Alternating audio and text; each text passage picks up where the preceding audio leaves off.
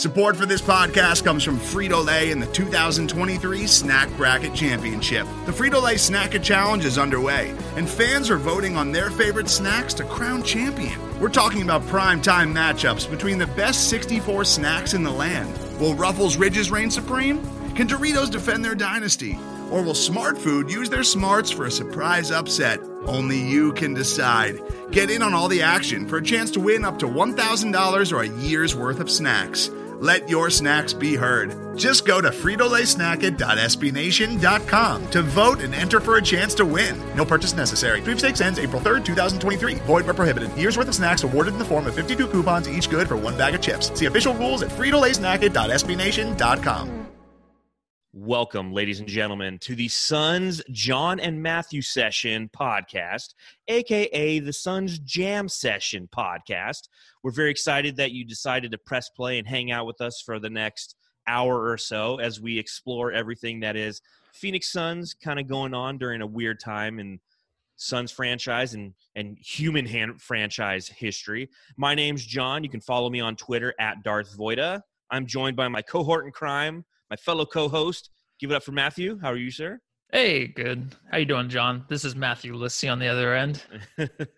I'm doing very well. A little sunburnt. I was out fishing the other day, and I was just out there a little too long and got a little toasty. So yeah, I did too. Did you bring any sunblock? Yeah, I did, but I never apply enough. I'm like beyond pale. I'm like porcelain white. Mm-hmm. So if I don't like just constantly reapply, I burn to a crisp. And I'm Irish. So it's like I burn and then I instantly become porcelain white again. There's no tan in my life. Oh, okay. Yeah, I went golfing and then I think I applied it a couple times because it was 100 out, but I didn't get really as good of a tan as I thought. So yeah, I'm looking I have at to go Zoom. back out there again. We're on Zoom and yeah, you're not like golden. So no, I don't tan like I used to. Isn't it crazy that it's already 100 degrees outside in Phoenix? It's late April. Yeah, is that normal? I lived here my whole life. I still don't know the weather patterns like you do. So it normally will get warm this time of year, but we're not pushing triple digits. Like we're going to set records probably over this weekend, which is probably annoying. But you know what? It might kill off the COVID, so I'm okay with that. Oh, that would be great. That'd be fantastic. Love to see that. This is our mailbag podcast where listeners of Suns Jam Session have emailed the show or answered some questions that we've put out there on Facebook or Twitter. We always thank you for engaging with us and providing us with some of the questions that you want answered. We're here to do that. So I think it would only be right if I cracked open a nice cold brew as we talk about all the mailbag questions that the Suns Jam Session listeners have provided.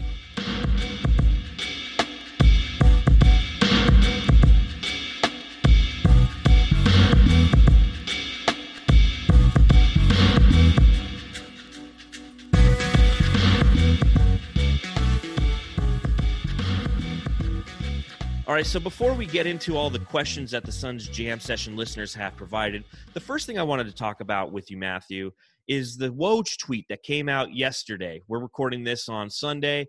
On Saturday, Woj tweeted out, beginning on May 1st, the NBA is allowing teams to open their practice facilities to players in cities and states where local governments have eased stay-at-home orders, sources tell ESPN.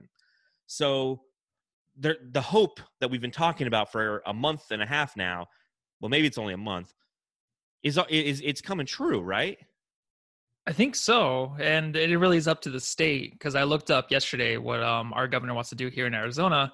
And it looks like the Stay-at-Home Act might be continuing into further notice. Mm-hmm. So, I mean, that affects us, of course. But for NBA players, I feel like as soon as the facilities come available, they got to use them. I'm all for it. What do you think about that? The same. Governor Doug Ducey has currently April 30th as the expiration of shelter-in-place orders. There's still kind of a gray area as to how he's going to move forward, if he's going to slowly start to open up different aspects of society and the economy. And if that does occur, this is an opportunity for the Suns to start practicing together. Now, they're not going to do full-on practices. It's going to be more of those individual practices, but it's going to allow players to have an opportunity to meet with their trainers again and get into some workout facilities and do more than just sit at home. Because at the end of the day, that's what they're doing right now. They're hanging out at home just like you and I are. They might have nicer homes and they might have better workout equipment, but still it's not the same as having a personal trainer walking you through the different drills that you need to do to be successful as a National Basketball Association player. So knowing that this step is coming, it might not be immediate for the Phoenix Suns, but it will be immediate for some teams around the NBA, which is what we've been waiting for. You know, the whole purpose of shelter in place was, hey, stay at home so the hospitals don't get overwhelmed. Allow them an opportunity to be prepared for an influx of incoming patients with the coronavirus. Well, we've done our part for over a month now, and that's the next step is like, okay, now we can start to open up certain aspects of society and let people kind of start to interact with each other, because if it does spike, the medical profession has the opportunity to assist those people. So this is what we've been hunkering down for, was some sort of glimmer of hope, and the Woj tweet, at least to me, was a glimmer of hope. It was. And also, I feel like the playoffs might have a chance still. And I know the players, they wanted, 6 weeks or so to get trained up again and have like real full practices and all of that before anything continues. But if they have that, where they have 6 weeks, maybe late July through August, we can have playoffs. And even if it's like 5-game series or something like that, just to finish it off and see how it goes. Mm-hmm. I mean, I would still love to see that. I think that's a great time. And I think it's going to be half and half of us in the world, or not the world, but even the U.S., that will attend these games, will feel normal again. I feel like when everything dies down, we can do what we want. I'll be full normal again, because I'm still playing golf. Whatever I can do to get out, whatever's legal, mm-hmm. I'll be out there to do it. So, but I feel like the other half will have a hard time coming back to reality. It might take them a few years after this. So, I mean, I would love to see the basketball played again. If we can get playoffs and even the 5-game series, like I said, I would love to see that, man. Here's a fun question for you. If the Suns were to announce that July 1st, they're going to have their first game back for the season, and they're playing it down at the Madhouse in McDowell. Let's say all the necessary steps have been taken. They've had enough time to train and get their bodies back into that elite shape and ready for NBA competition.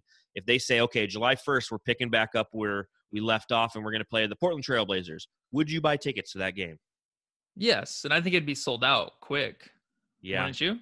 Oh, absolutely. I would. I feel like I would have a hard time getting tickets to that game, and I think they would be a little bit more expensive than usual.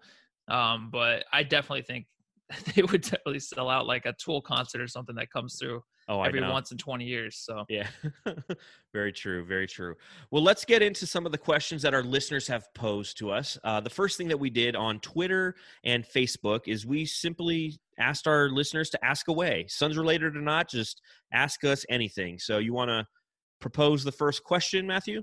Yeah. First question is from Mike Sanchez. He asked, what is your favorite Suns Gorilla antics? Ooh, good one. Good one. Thank you, Mike Sanchez. He did that one via Facebook. I'd have to say, of all the things that the Suns Gorilla does, when they're showing the Last Dance documentary on ESPN, and they showed a brief in episode, it was 1 or 2, they showed a brief moment of the Suns Gorilla rappelling down and dunking the bull after we beat him. That was the coolest antic I've seen. He's done all kinds of stuff. You know, he runs around. He'll find a guy who's wearing a hat of the opposing team, and he'll pie him in the face, and you know it's set up. He'll come out with that huge Phoenix Suns flag at the beginning, and the flames are going off, and you're praying that thing doesn't just get lit aflame. And he's got the skill, and it doesn't happen. But I think dunking of the bull, that was one of the coolest ones that I saw. It's either that or him entering on a motorcycle. Which is like old school Phoenix Suns gorilla shit. You stole part of my answer, man. Okay. But what is yours? Mine is actually the last game ever played at the older Talking Stick Arena. I was there, and he did the same thing that you saw on the dock, where he rappelled from the ceiling, but this time he came down as Spider-Man, and it was pretty awesome because you didn't see him till he was about halfway down, and it was superhero night, so the whole thing was amazing. He came down to like the old Spider-Man theme music, and then he got down. They brought out the big gun that shoots out the T-shirts, you know? Yes. And it misses me every time. But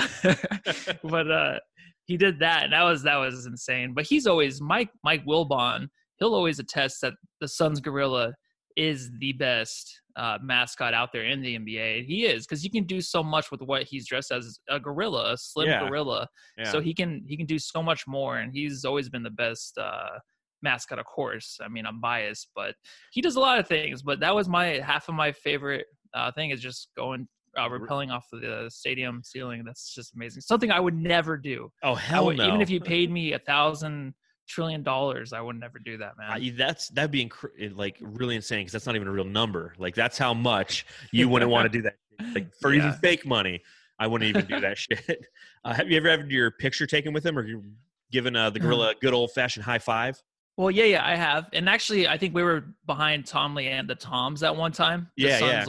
And he came back there. You're like, oh, take a picture. And I took a picture. It was just like half of his eyeball. I know. Like your T-shirt. It was terrible. I was so nervous. I didn't know what to do. It's just like, I can't do that.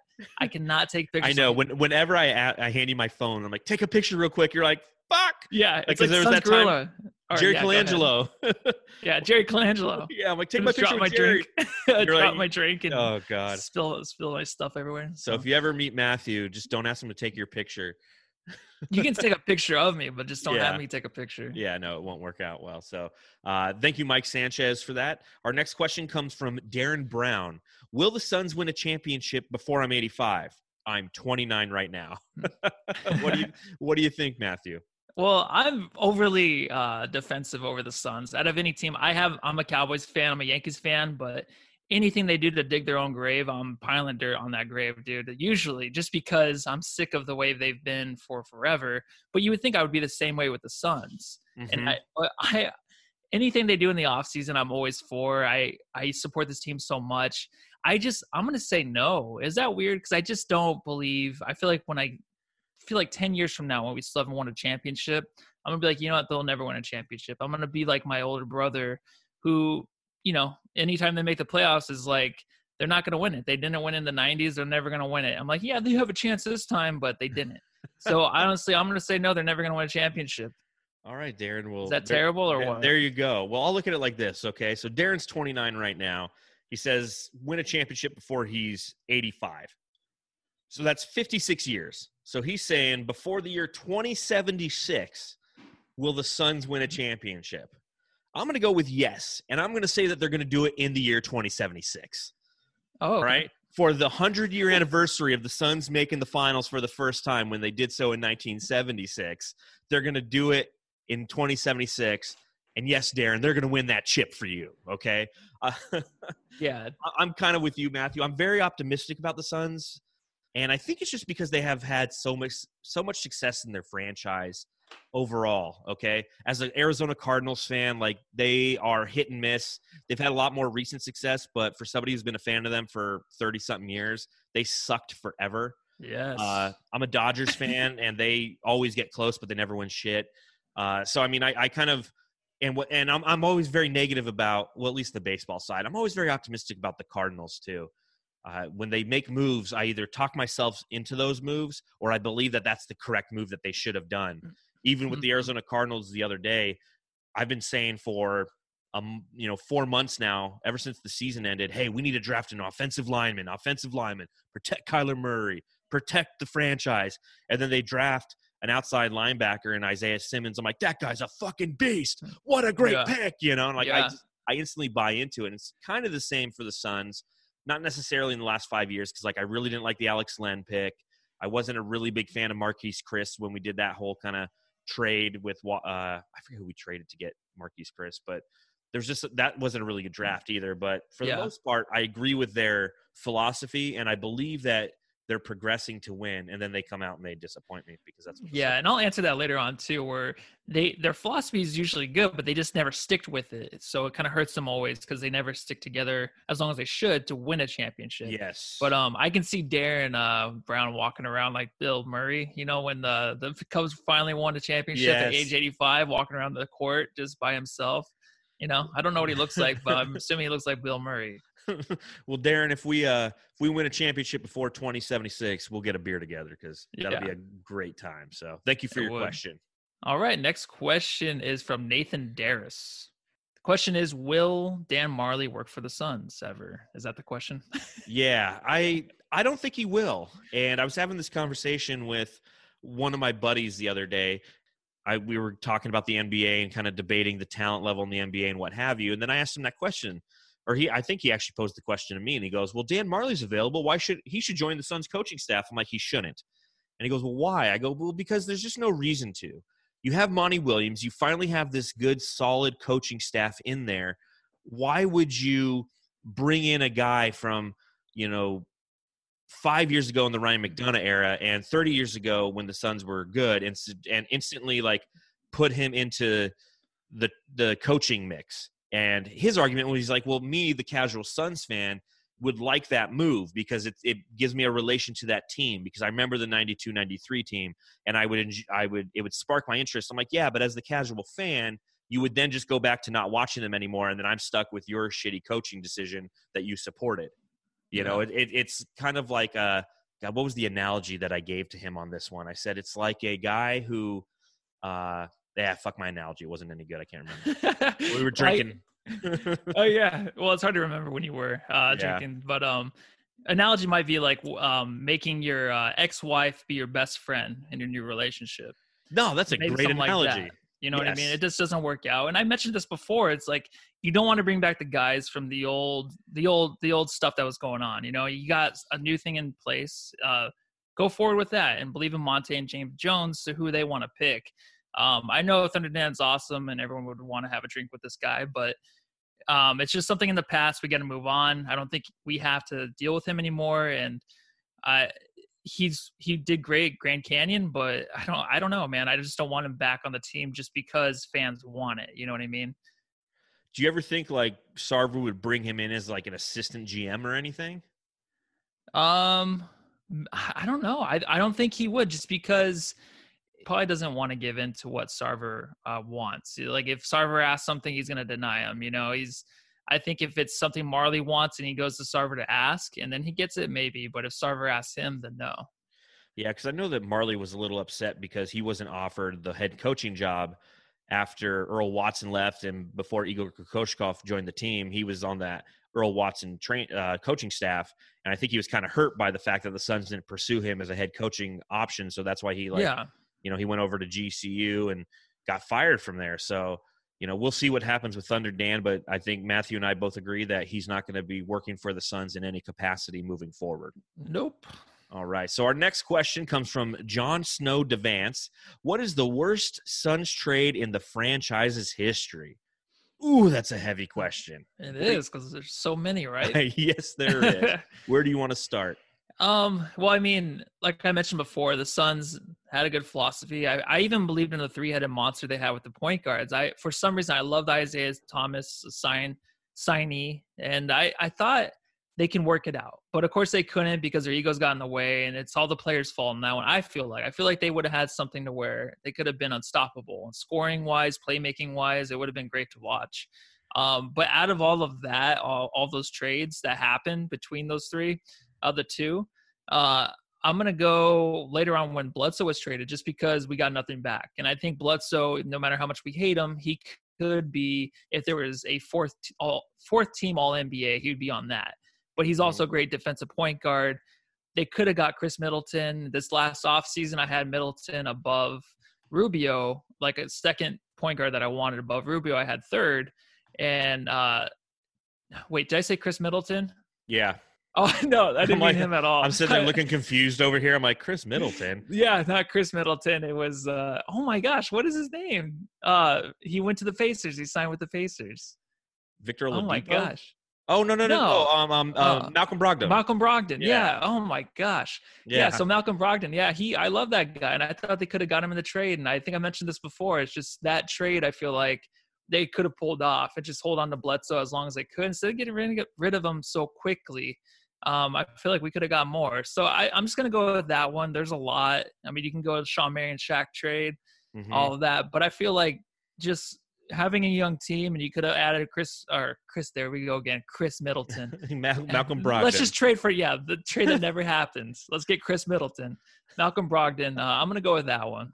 Okay. I get that one. And, for those who are Suns fans in the last 10 years, you definitely have a good idea of exactly who all those players were. And all the pieces and how it all fell for the Suns. It's tough for me because there's just so many, like you said. A couple that I really am not a big fan of. Obviously, the Sean Marion trade. We've gone at nauseum of how much I don't like that, just because I was a huge Sean Marion fan. But again, I think at the end of the day, that was probably a good trade for the Suns, because at least they got some assets back, and they made a run to the Western Conference Finals with Shaq. Yeah. So I think the Dennis Johnson for Rick Roby trade in the early 80s, that one was really, really bad, just because it was so damn lopsided. And, the tough thing is when you look at these trades, you can sit there in hindsight and be like, oh, this was a bad trade. Like trading the Rajon Rondo when we drafted him, in hindsight, you're like, damn, we should have held on to him, but we didn't know it back then. And that was like in 04 or 05 or 06 or somewhere in there, where the Suns were having success and really didn't need a Rajon Rondo or a Luol Deng. So you can't sit there and say trading those guys made sense. Whereas with the Dennis Johnson for Rick Roby trade, Dennis Johnson was a defensive player of the year, all defensive team, all-star, and we trade him for a backup center in the early 80s. That one makes absolutely no sense to me. But the biggest one for me is got to be trading Quentin Richardson for Kurt Thomas, because it signified that we didn't want to impose our will on the San Antonio Spurs. It said, hey, we've got this guy who just led the entire NBA in threes, and he's a young guy, and we're changing the way that basketball is played. No. Let's get fucking Frankenstein in here and slow our game down and hope that this will allow us to beat another team. And I'll never forget when that trade happened. And even with Joe Johnson that year, he left because he wanted more money and he thought he was worth more, and therefore, we made it happen. Yeah. When Richardson was happy and content here, he's playing next to Steve Nash. He's jacking up all the threes he wants. He's having a great time. And I couldn't stand that trade when it happened. It was the disintegration of something that was going to be great. And just so you know, Matthew, obviously this will probably be put out a little bit later today, but tonight at 8:00 on Fox Sports Arizona, they're showing a 2005 Phoenix Suns versus Dallas Mavericks Western Conference Final game. I don't know which one it is, but if you're bored, watch that one. You'll see Quentin Richardson. You'll see a Kurt Thomas-less Phoenix Suns team, which is amazing. Yeah. So that's my worst trade. Yeah, because you got to double down, and that's the thing the Suns never do. It's you watch movies; they always, they lose, but they always come back because they double down on their team and they come back and win the championship. Suns just never do that part of the movie. Yeah, I don't know what it is. And I love your thing where it's the draft picks. It's they traded this draft pick that turned into this guy. It's you know what? It could have been someone else. They could have drafted someone else, but they just got lucky and got the right guy. So I hate when they compare these trades and it's this draft pick turned into this person. You know what I mean? Unless it's a number one pick, maybe. Exactly. I hate that. If you trade Rajon Rondo to the Celtics, that might have been the perfect environment, and it was conducive to enhancing his skills that made him who he was. Sitting on the bench in Phoenix for 4 years behind Steve Nash, he never would have became Rajon Rondo. Exactly. So you can't go that route. Nope. I know one that, again, I was posing this question to some of my friends when we were doing our Zoom NFL draft party, and we were talking about how one of my buddies brought up Charles Barkley. And the Charles Barkley trade, it wasn't very successful for the Suns in the long run initially, because you got Sam Cassell and Robert Horry and my buddy was like, well, we should just held on to Charles Barkley. It's yeah, but I don't know if you recall, but Charles Barkley, he was having back problems. He was always talking about retiring, and it was the back end of his career. It's what do we want to watch this bright star slowly collapse upon itself, or let's go get some assets for it? Now, again, initially those assets didn't work out. It was Sam Cassell, Robert Horry, I think Mark Bryant, but we turned those assets into other things. We took Robert Horry and we dished him to Los Angeles, and we got Cedric Sabalas, and we used Sam Cassell as a part of the trade that brought Jason Kidd here. So, in the long run, it actually was a good move. Initially, it hurts because you're oh, our superstar, but he was no longer that superstar. He was at the back end of his career physically. Exactly, man. That's why. Thank you for pointing that out too. Yeah, that's what I'm here for. All right. So next question, my turn, is from Deborah Coulter. Yes. Hey, so I've been thinking, it's a two-part question. I've been thinking, who is more valuable, Bridges or Oubre, and what is the right time to trade for a point guard or power forward? My second question is, if the Suns win the lottery and jump to 1, 2, or 3, now you are taking Ball, or are you trading down? love the show. Keep doing what you're doing. Oh, well, thank you, Deborah. We appreciate you tuning in and listening. We love your questions every time, so keep them coming, and we'll keep talking about all things Suns for you. Let me start off with the first part of this question, because it's actually a three-parter. The first thing is, who's more valuable, Bridges or Oubre? In my opinion, it's Bridges, and here's why. Kelly Oubre, technically, monetarily, is more valuable. He's making, $17 million a year. We now only have him for one more year next year. Whereas Bridges, we still have him for a couple more years. He's making $4.5 million, and he just has more value that way. He's also a better defensive player. He's somebody who can play the 3 and the 4, whereas Kelly really can't play the 4. And you look at the Suns, and their best opportunity for success this year is when they ran that Bobra lineup, which was Booker, Oubre, Bridges, Rubio, and Ayton. When they ran that Bobra lineup is when they were most effective. And the one thing that made it all go was the fact that we put Bridges at power forward versus putting Saric at power forward. That changed our athleticism, changed our defensive mindset. He's a guy who does a couple things very, very well, instead of like Dario, who does a lot of things good. So I think in the long run, Bridges is more of a valuable player. What do you think? Yeah, I picked Bridges too. It was tough because I love Oubre, but Oubre, who he is now. This is only Bridges' second year, and I feel like you don't really know a player till he enters like his fourth year. You get 3 years in his fourth year, then you get to see what the player is. I think that Bridges can turn into something that, like you said, he can do a bunch of things great, and he's going to be one of those guys that are more like fundamental. His skills are going to be just things you don't see that are flashy, but his defense, his shooting, and his finishing around the rim is all going to improve. And he's a long dude. And like you said, they put him at the 4, and he was pretty solid. So just going off of that, I'm going to pick Bridges. But Oubre, I still love the guy. I just think we know who he is now. He's a very flashy player, but I don't think he's the guy that, we can have on this team. I can kind of see Bridges being our third or maybe even fourth best player. Oubre, I feel like he would definitely just be a fourth best player on the team, which is great. I love Oubre, but I'm just saying he's the clutchest guy in Suns history. But but there's just something about him where I don't believe it to be the third or fourth best player on this team. And I hate to say that, but that's just how I feel. And he might prove me wrong next year. So, well, and again, you got to look at it like this: in the long term, who's more expendable? Is it Oubre or is it Bridges? In my opinion, it's Oubre. He's got that big contract. He's gonna get paid the next time he's available to be a free agent. He becomes a very, very, very valuable trade asset in the middle of next year. He's somebody who, around the February timeframe or whenever the season, whatever that timeframe of that season is, but the middle of the season prior to the trade deadline, he's somebody who, if the Suns aren't playing to their expectations, they can trade to a team that wants somebody like him, and we can get a lot for him potentially. Again, I love Oubre. I hope that we can ride him all the way out through the end of next season and he re-signs here.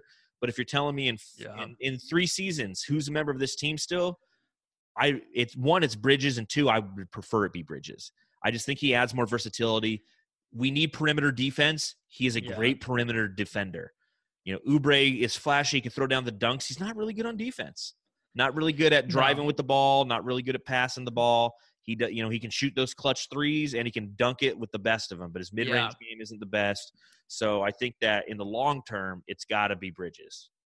Yeah, it's a sexy player. Just I want the all-around, hustle dude, and Bridges.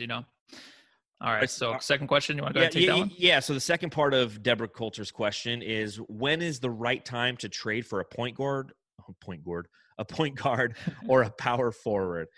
This is after the draft is the answer, because the NBA is different from the NFL. In the NFL, free agency happens, and then the draft happens. So you have an opportunity to kind of put together your squad and go, okay, now that I have my squad together, I needed to get a left tackle. I need to get a wide receiver because I didn't get a good one in free agency. What's tough about the NBA is the draft happens and then free agency happens. So you go out there and you go, okay, we have the number 10 overall pick. We're going to take Tyrese Halliburton. We need a point guard. And then free agency happens, and there's like a great point guard who somehow is interested in Phoenix, and you're like, well, shit, I'm not going for him because I don't need him now. Yeah. So, to answer Deborah's question, the right time to go after a point guard or a power forward is after the draft. Now, a point guard is somebody who I don't think we should go after in free agency. We need to go after a shooting guard or a power forward based on what we do in the draft.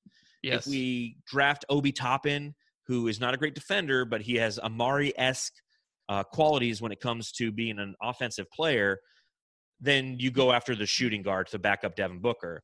If you get a good shooting guard, then you go after the power forward in free agency, which is actually a good strategy because there's a lot of good power forwards you can either trade for or get in free agency. Or you do what I say and you trade the pick. So what do you what do you think? Well, I'm with you on this. I definitely hope, and I think that's something Silver's looking into, where they're switching the two. So you have free agency and then the draft, because it makes way more sense to do that.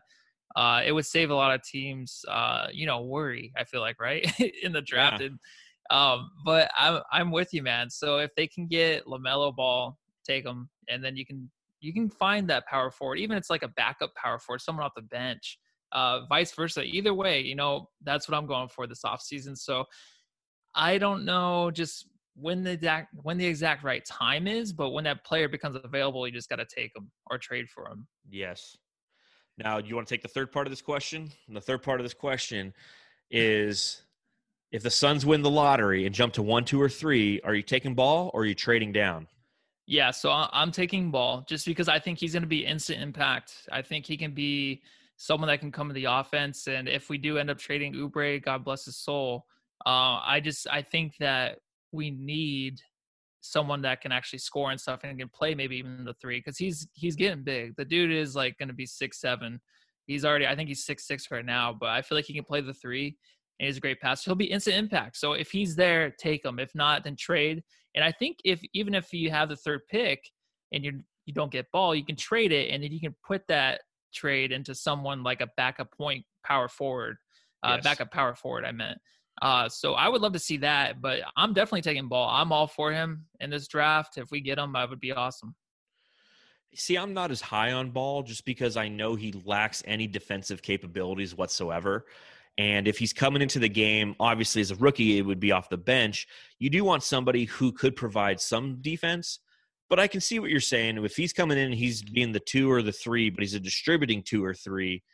That's a nice thing to have. Somebody who can come in and keep the offensive onslaught going once Booker and Ayton sit on the bench. Because that's one of the questions that we currently have with the Suns team is, okay, if Booker's not out there and Ayton's not out there, where are we really getting our points? If Javon Carter gets hot for a night, you know that you're going to get 12 points from him. If Dario's coming off the bench and the matchup is correct, you might get 9 from him. But you're not getting sustained offense. There's no guy who's coming in. There's no one on the Phoenix Suns who you're like, that's our 6th man. Who's our 6th man? Dario? I mean, it should be, but yeah, exactly. Yeah. Whereas you go around the league and you look at other really, really good teams, like you look at the Clippers, for example, and they have Lou Will. Yeah, Lou Williams. Coming in, and he can put up 26 in a night. So potentially LaMelo Ball could be that kind of offensive player. There's the guard out of Georgia. Forgive me, I don't recall his name. He's a really good offensive player who's going to go in the top 3 most likely. Again, I think that if you have the top 3, you could take Obi Toppin. But in my opinion, if you're not taking Toppin, if you're not taking Ball, you're trading that pick. That is a very valuable asset, to your point, that can get you over the hump to get those Aaron Gordons, Julius Randles, like the really solid 4s out of this. And let's say you go, okay, here's Kelly Oubre and the number 3 overall pick to New York for Julius Randle. I would do that in a second. You move Bridges to the 3, and now as the 3, he can guard 4s if he needs to. He can guard 2s if he needs to.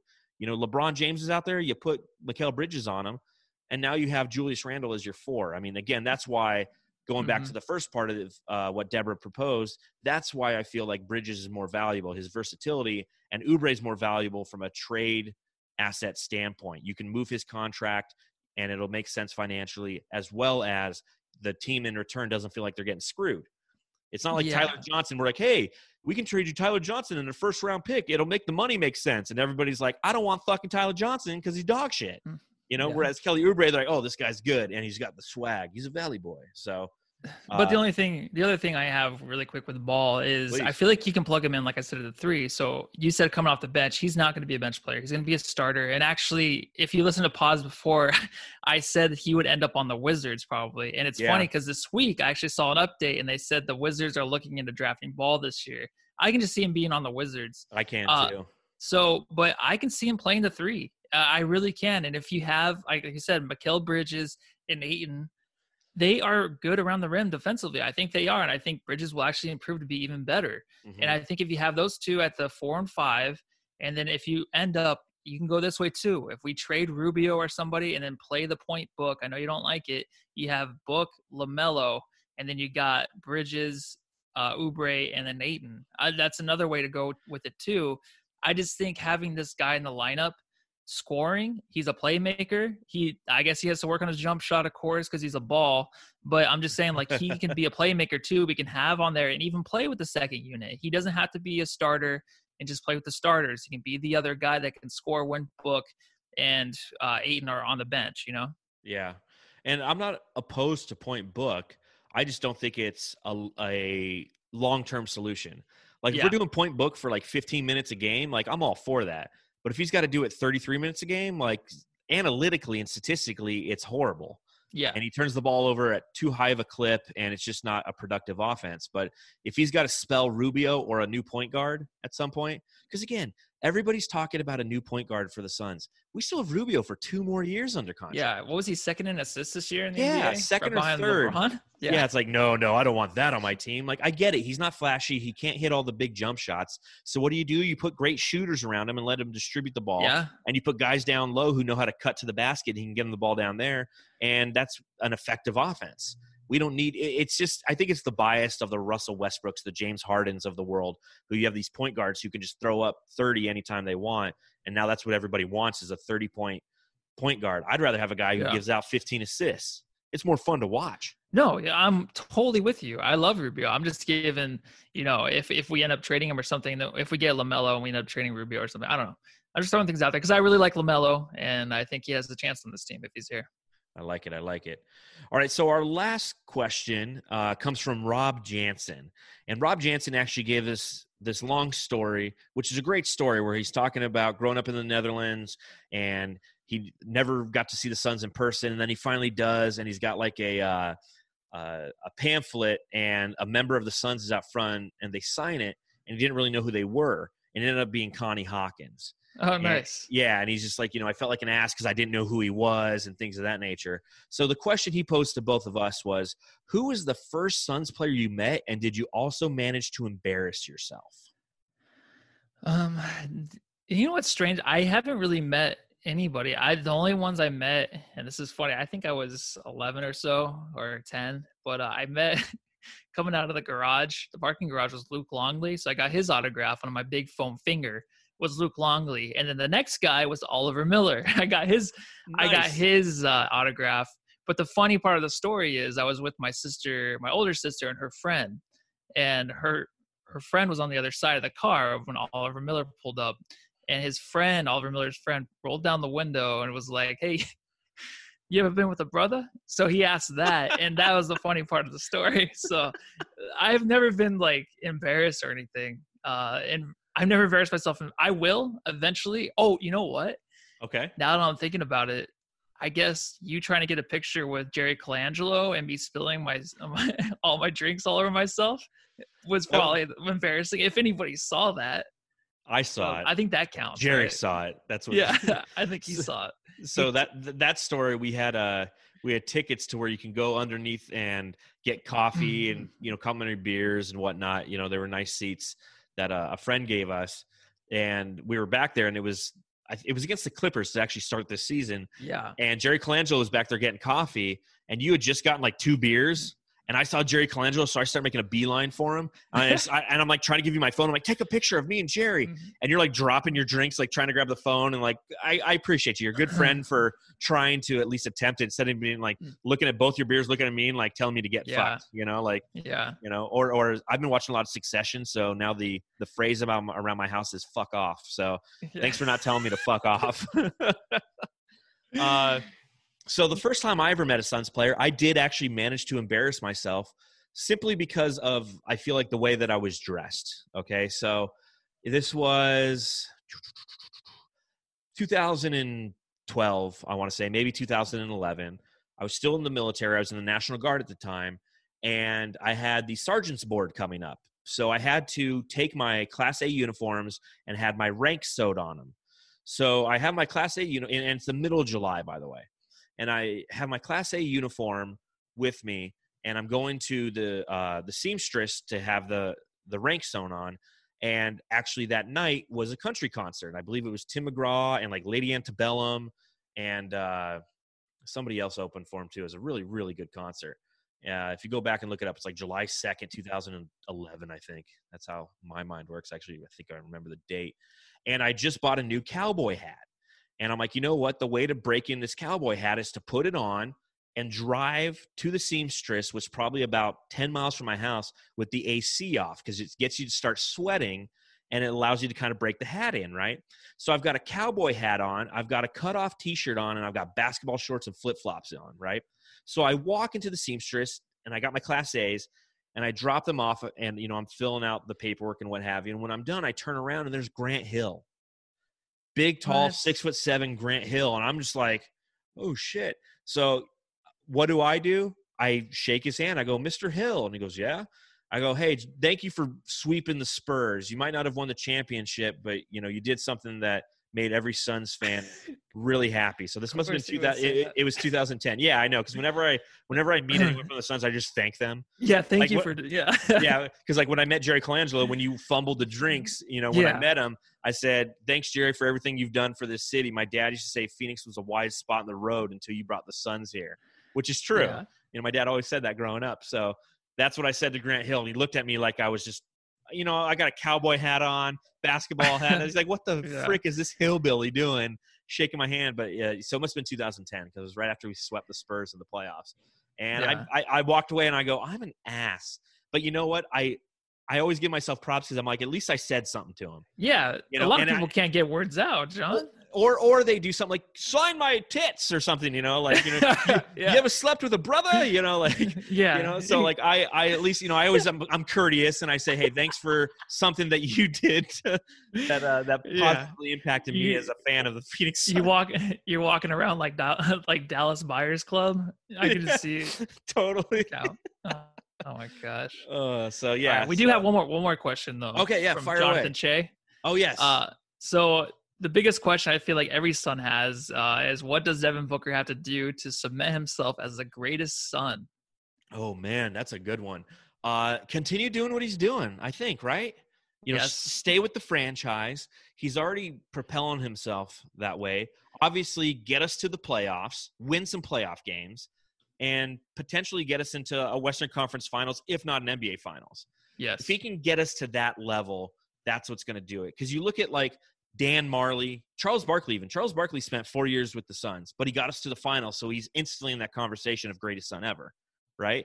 Yeah. You know, he came over from Philadelphia, where he had a great career, and he cemented himself in Suns lore by getting us to the finals. Paul Westphal got us to the finals in '76, and as a coach, so cemented himself. So if you go through and you look at Suns history, it's those teams that get us over that hump with success. Booker's going to have the stats if he stays with the Suns. He scores at a phenomenal clip. He's been doing so since he was so young. So he's going to have the longevity. And that's what, you know, always is kind of the LeBron versus Michael Jordan debate. LeBron is going to have longevity on Jordan. Jordan played, I think, a total of 13 seasons. LeBron's already going into his 17th. So he's going to, you know, he's got more points than Jordan. Well, he's been playing longer, you know? He's got more playoff statistics than Jordan. Well, yeah, because he's been playing longer. You know, he's been healthy his whole career. He's been on teams, you know, where I think it was the first 4 seasons that weren't very successful. And then he got into the finals, and he made those runs to all those finals. And it's like, what defines great to you? Is it quantity or is it quality? Jordan was quality. LeBron's quantity. Yeah, but I mean, here we go with this. Yes, debate. this is good. So it's like, bring it on. No, I'm just saying LeBron, he still has both. I feel like quality and quantity. I just think I really think it's a big deal how Michael Jordan flew under the microscope. So, like for so long, since LeBron got in the NBA, everyone was on him. I mean, every First Take, every day, Skip Bayless, all those dudes, whatever the show was named, everyone was on him every day. For him to come out with, if he gets a fourth ring with the Lakers, I'm not saying he's better than Jordan. I'm just saying he's had one of the top 2 best careers without a in doubt. the league. That I agree with. He's easily a top 3 player. In my opinion, it goes Jordan, Kareem Abdul-Jabbar, LeBron James. Yeah. And why do I have Kareem Abdul-Jabbar and Jordan above LeBron James? Simply because when it mattered most, they succeeded. Okay? LeBron, again, has only won, 3 championships in like 20 appearances in the NBA Finals? Yeah. He's great at getting his team there when he's marching through the shitty East for a decade, you know?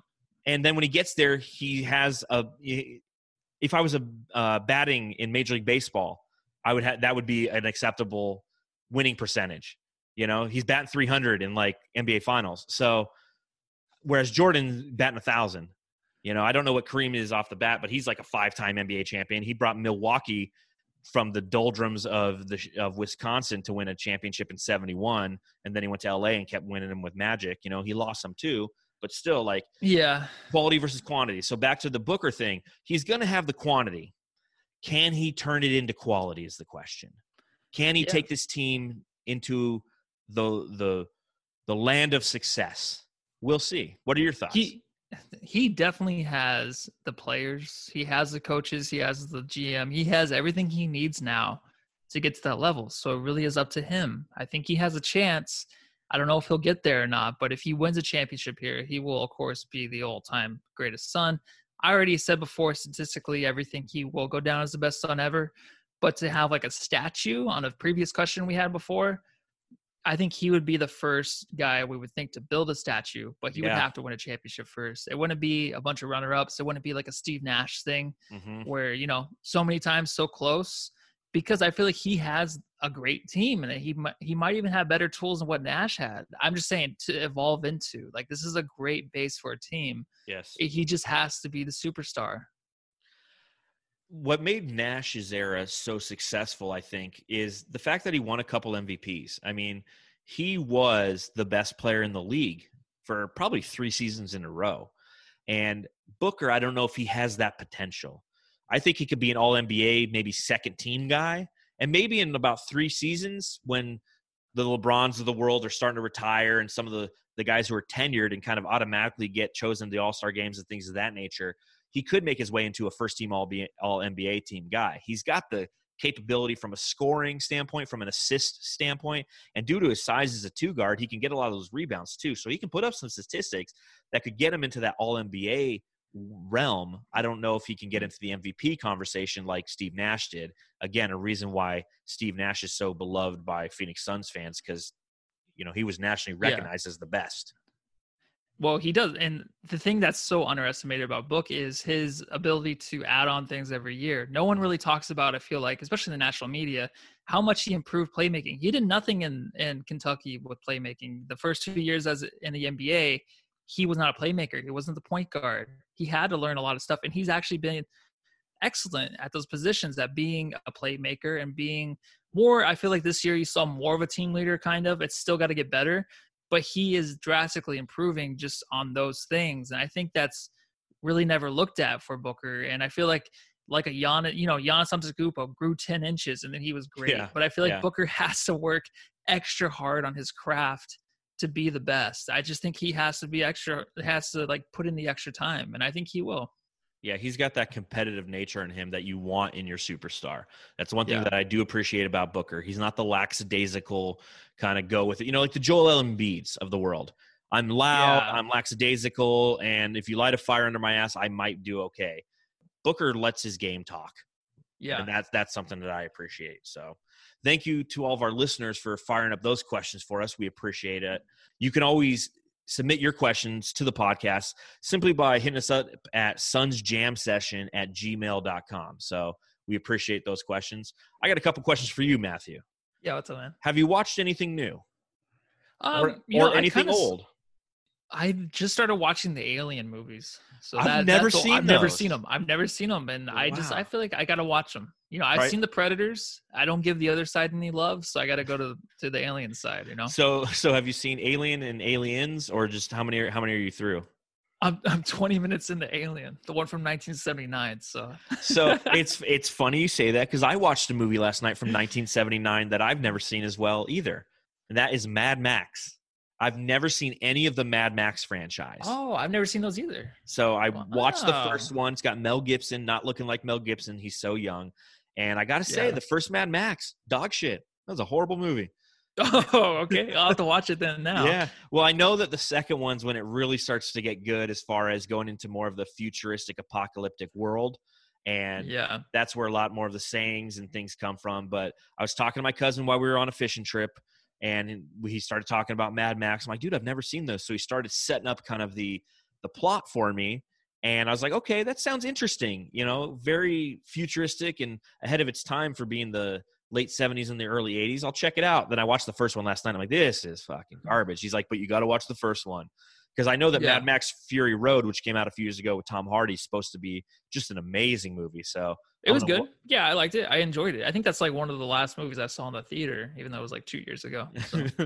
So any new TV shows or anything you're watching? Or dude, I've seen all the good ones on HBO. I started watching Community. I got through the first season, which was great. Second season, I dropped off. I couldn't stand it. Sorry. So I stopped watching it. So I haven't really been watching a whole lot, man. I haven't. Well, the one thing that I'm counting down to again tonight is The Last Dance. Yeah. Obviously, everybody who's a sports fan and a basketball fan, you're lining up, your dinner plans around that. You're like, okay, do I do Pizza Hut or do I do Papa John's? Do a Pizzone or? Yeah, get a game of Pizzones. Yeah. But and that's one thing that we'll actually be doing on Tuesday. We're going to have our podcast as it comes out, where Matthew and myself talk about The Last Dance episodes 3 and 4. We're going to watch it tonight. We'll get together tomorrow via Zoom and we'll talk about that. So, if you are a fan of The Last Dance, it might not necessarily be Suns related, but they'll always weave in some Suns highlights in there. You'll see like Robert Horry still wearing a Suns jersey, for a dunk. He gets dunked on by Jordan or something. So we'll break down some of that stuff. So make sure that you tune in on Tuesday for that. And then Thursday, we're going to review the Forgotten Suns team, the 2005-2006 Phoenix Suns team. So you had the 04-05 Suns, who revolutionized basketball and took small ball kind of to a new level, and you had the 06-07 team that lost to the Spurs due to Diaw and Stoudemire coming off the bench. But no one talks about the team that in between those two teams that lost in the Western Conference Finals to the Dallas Mavericks, which was really their best shot to kind of get to the finals, because Dallas polished off San Antonio that year. We didn't have to take them on that year, and we lost to Dallas. Yep. It's true, man. And that's what everyone thought too. It's a crazy year to go back and watch, because when you look up the videos, all you get is 04-05 Suns. Before you know it, I'm watching the whole game from 04-05. I'm like, wait, this is the wrong year. So it's going to be interesting to go back, and you forget how great those series were in the playoffs. So yes. So, but again, we appreciate you press and play and listening to the pod.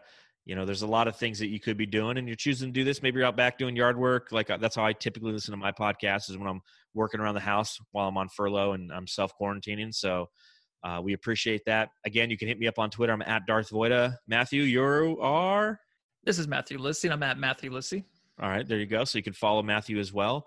You can read Bright Side of the Sun. That's where you get this podcast. And you can also read some of my articles that I'm putting out there. I actually just put out 6 Degrees of Cedric Sabalas, which is something we talked about on the podcast a long time ago. And you know what? I was impressed. I made it happen.